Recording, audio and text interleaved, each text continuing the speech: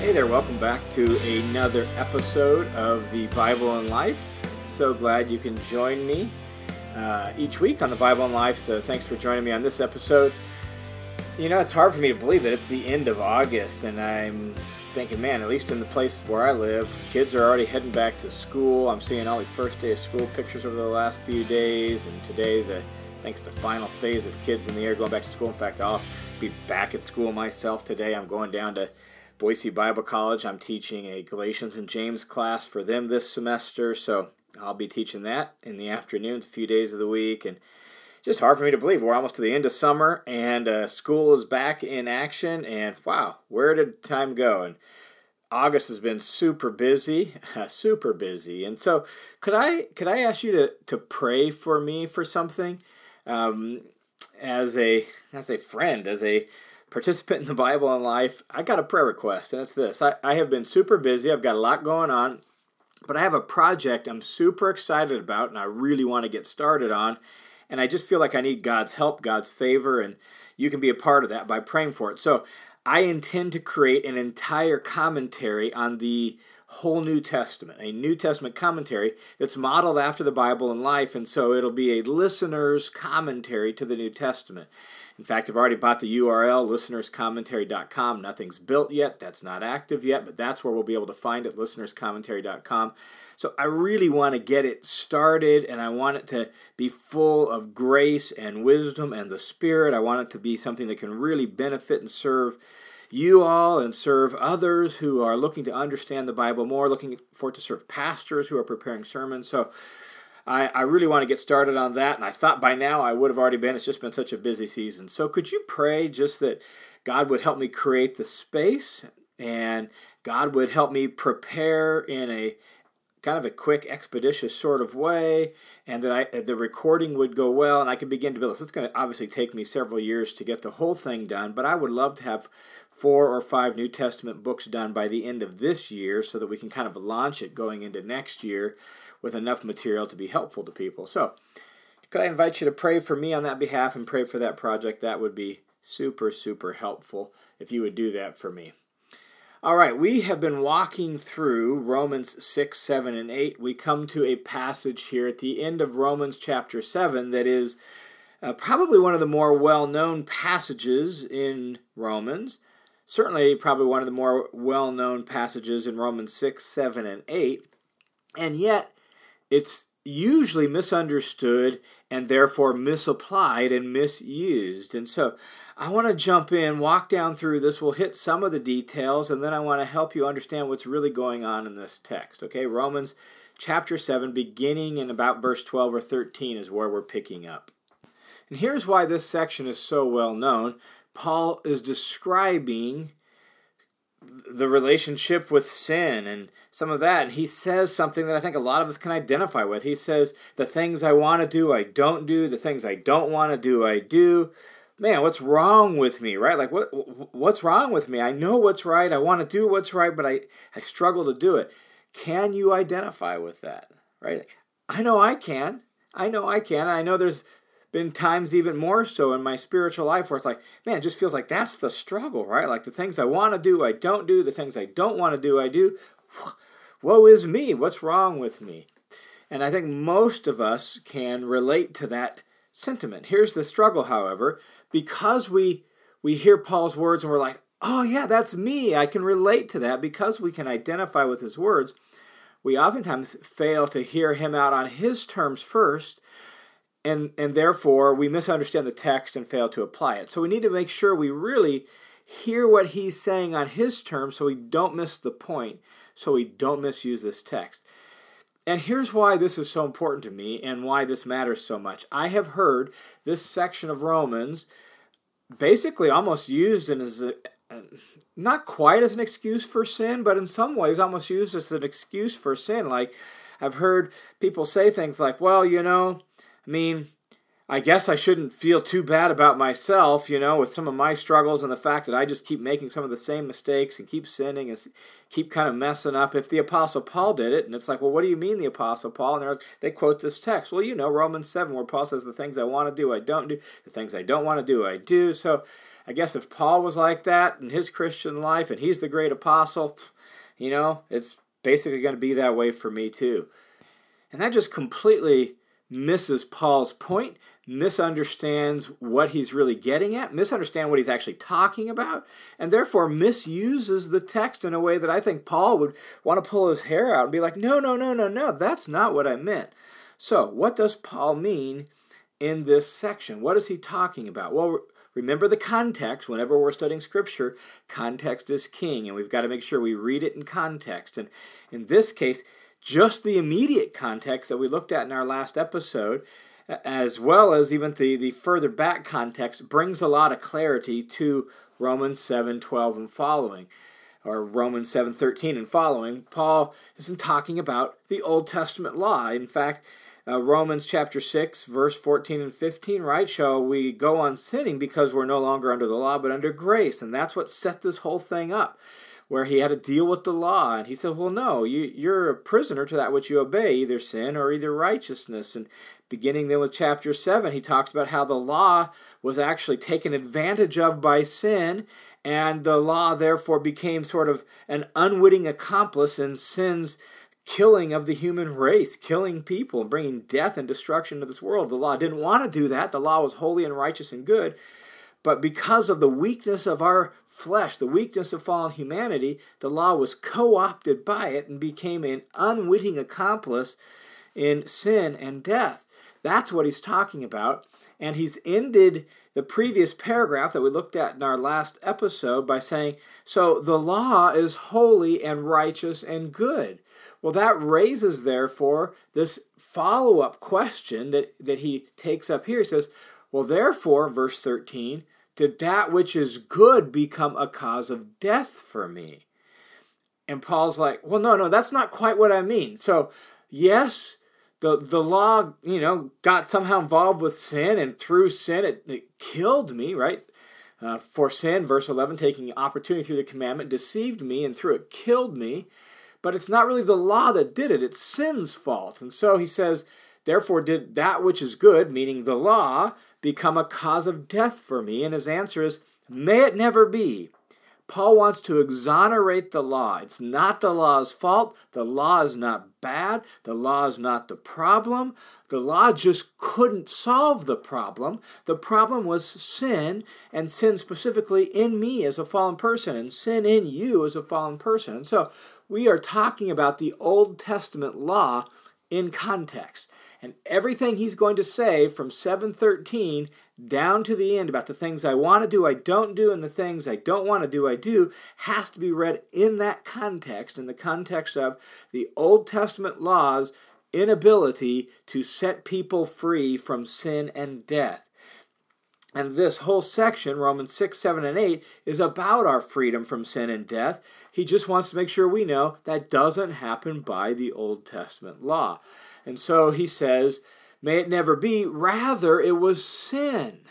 It wasn't the law that became a cause of death, it's sin, in order that it might be shown to be sin by affecting my death through that which is good. You want to know how bad sin is? How awful sin is? How deceitful and vile and even powerful sin is? Sin took something that was good, God's law, and used it for bad and brought about my death, so that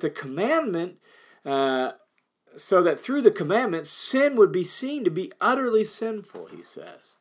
And so the problem isn't so much the law as sin itself, that man is somehow to manipulate and twist and use God's good law for its evil purposes.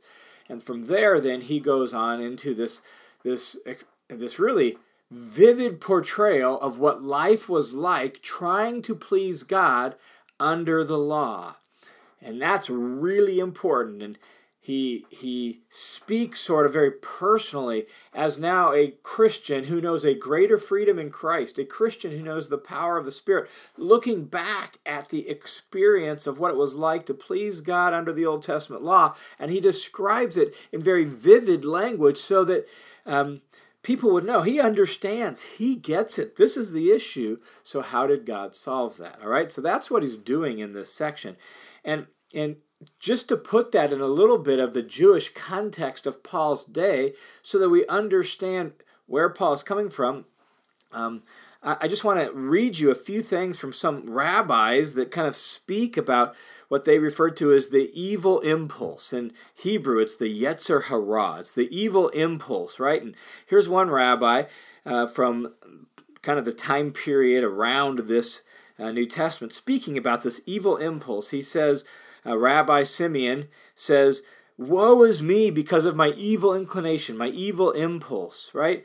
Or another one describing what it's like, he says, when a man stirs up his passions and is about to commit an act of lewdness, all the parts of his body, they're ready to obey him. They're ready to go with him into this act of sin, this act of lewdness. On the other hand, this rabbi says, when a man is about to perform an act of righteousness, of piety, all the parts of his body become sluggard and lazy. They don't want to do it, right? And he says it's because of the impulse to evil within him that is ruler of his body. That's sort of the thought world that Paul is speaking into. In other words, the Jews, knowing the law and loving the law and teaching the law, they realize, man, it's really hard to do it because of this evil impulse, this Yetzer Hara within us. And he says, what's the solution according to these rabbis? Paul's a Jewish rabbi. He knows this thought world. He gets this. He understands this. And according to these rabbis, what's the solution to curbing the evil impulse? Well, here's one statement from one rabbinic writing. It says this: if this repulsive wretch, meaning the evil impulse, the Yetzer Hara, if this repulsive wretch meets you, drag him into the Beit Hamidrash, meaning the house of study. Go study the Torah. That's how you beat this guy into submission. That's how you win. Go study the Torah. And Paul speaking into that is like, but guys, it didn't work. It didn't work.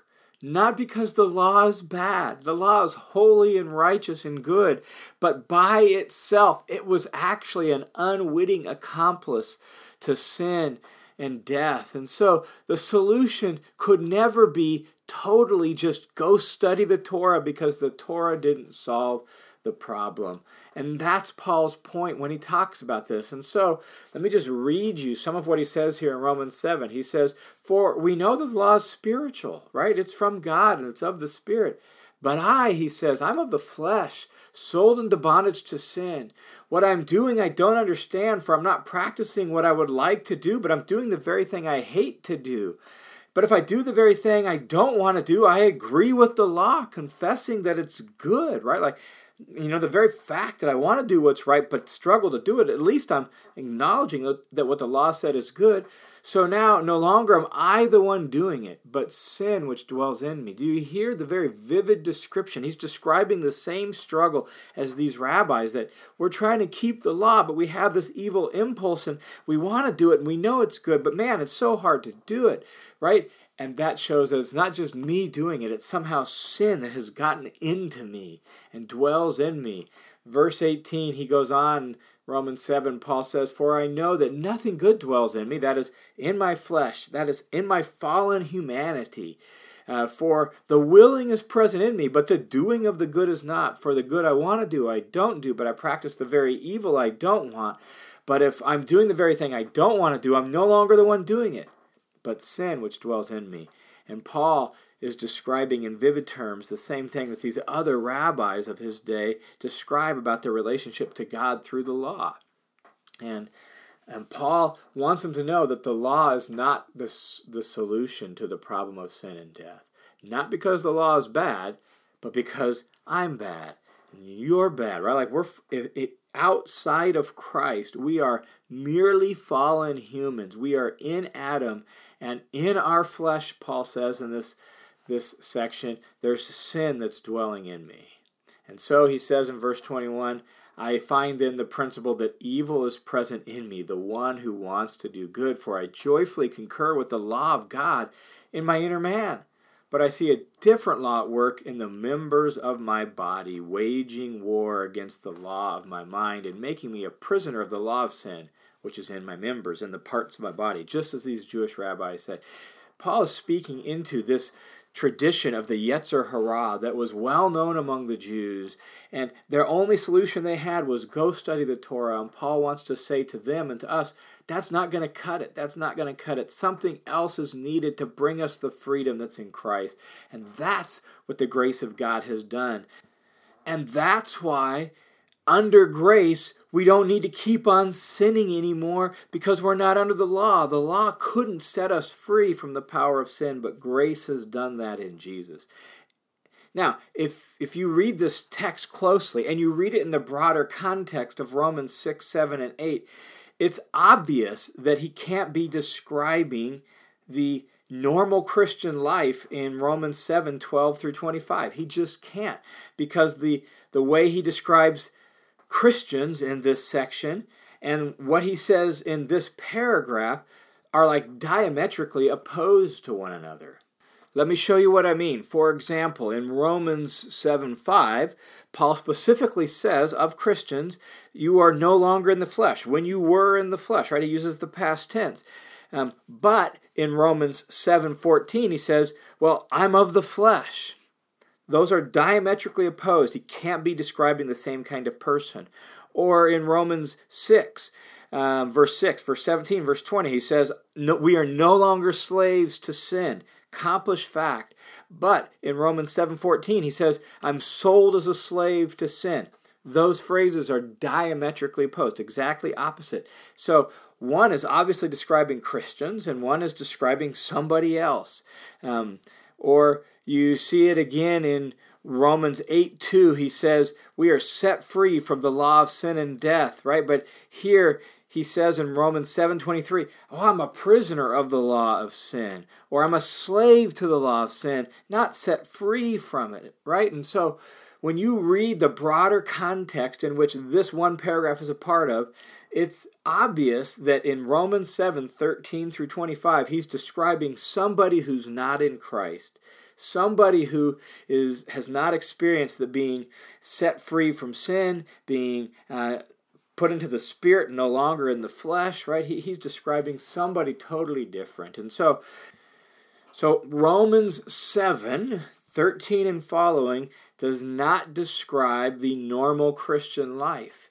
It describes a person who is under the law. Paul describes it vividly, personally, and even present tense, because it's the present experience of Jews trying to please God by virtue of the law. And Paul wants them to know, now looking back in his post-conversion experience, it's like, this is what it was like. We know it. We know about the Yetzer Hara. We know about the evil impulse. And there's a better solution than just go study the Torah, not because the Torah is bad, but because the Torah couldn't solve the problem. I love the way Dallas Willard describes the law. He says the law forever describes the course of righteousness, but it's not the source of righteousness. It describes the good way to go, right? We confess that it's good, that there's good things there. There's wisdom in there, right? Like, love your neighbor as yourself. That's found in the Torah. Don't commit adultery. That's found in the Torah. You shall not murder. That's found in the Torah. These are good things. We confess those things to be good. But in and of itself, by itself, it's not the source of righteousness because of the sin that dwells in me. And that's Paul's point in this section, is we need something else to free us from sin and death. And so this paragraph here in Romans 7 ends like this. It says, who will set me free from the body of this death? Thanks be to God through our Lord Jesus Christ. And that anticipates where he's going in Romans chapter 8, when he begins to show us what it means to be set free from this struggle that he's described here in Romans 7:13 and following. And so those of us who are in Christ are not relegated to experience this struggle on an ongoing basis. This does not describe the normal Christian life, and it's not an excuse, therefore, for sin. We can't use this text and say, well, I guess if Paul struggled in his Christian life to actually obey God, I shouldn't be surprised that I do too. This just isn't how Paul describes the Christian's relationship to God and to sin. He describes it differently. He describes it as being set free from this struggle. In chapter 8, we'll look at that in the next episode. But here, let me just offer this kind of concluding reflection. What this text does tell us that I think is so powerful is that sin is an inside job. So now no longer, he says, am I the one doing it, but sin that dwells in me. Or again, he says, I'm no longer the one doing it, but sin which dwells in me. And he says that twice. He wants us to know that evil, verse 21, is present in me. Sin is an inside job. A certain kind of character gets formed within us. It taints our desires and it corrupts our loves, and we get things out of whack and out of order. And so sin is such an inside job that just uttering rules, uttering commands on the outside is never going to solve the problem on the inside.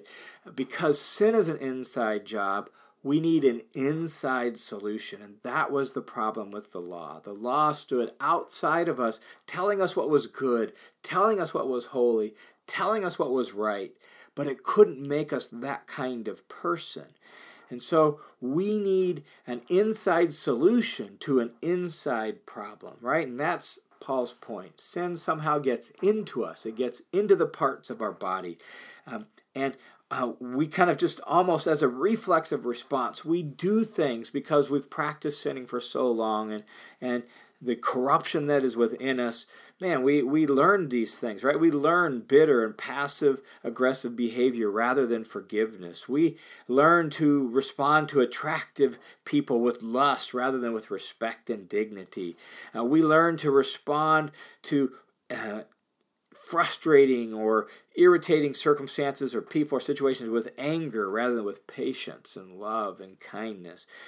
Sin is so deep that just knowing the good thing we ought to do is not enough. Just reading the right commands is not enough. That's why education will never solve all our problems, because knowing it is not enough. We need a deeper solution to a deeper problem. And so we need internal, supernatural help from God to become the kind of person from the inside out that God created us to be, that we desire to be, and that we can be with the help of God. And Paul is going to turn there in Romans chapter 8, and we'll take that up in our next episode of The Bible in Life. Hey, thanks for joining me. I hope this is helpful to help you understand this text and understand what's going on in this text. And in our next episode, we will provide then what is then the gospel solution, the biblical solution, the Christ-centered solution to this problem, this struggle with sin. So thanks for joining me on this episode.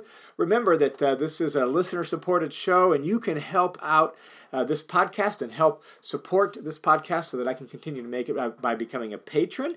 On my Patreon page, get a bonus podcast every month. In fact, currently we're studying the background of the book of Revelation, so you can check that out on my Patreon page and support the show for as little as $5 a month over there. Or, if you'd like, you could donate through the donate button on my website. It goes straight to World Family Mission, and all donations given through there are tax deductible. So either way works to support the show, and if you're able to do that, man, that would be so helpful to me, and it would mean the world to me. So, and thank you to all you who are already doing that.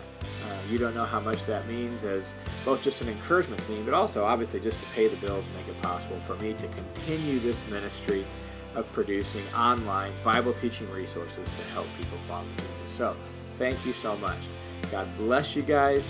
May you go in the grace of Jesus and the power of the Spirit. May you bring Him honor this week. May you be filled with great joy.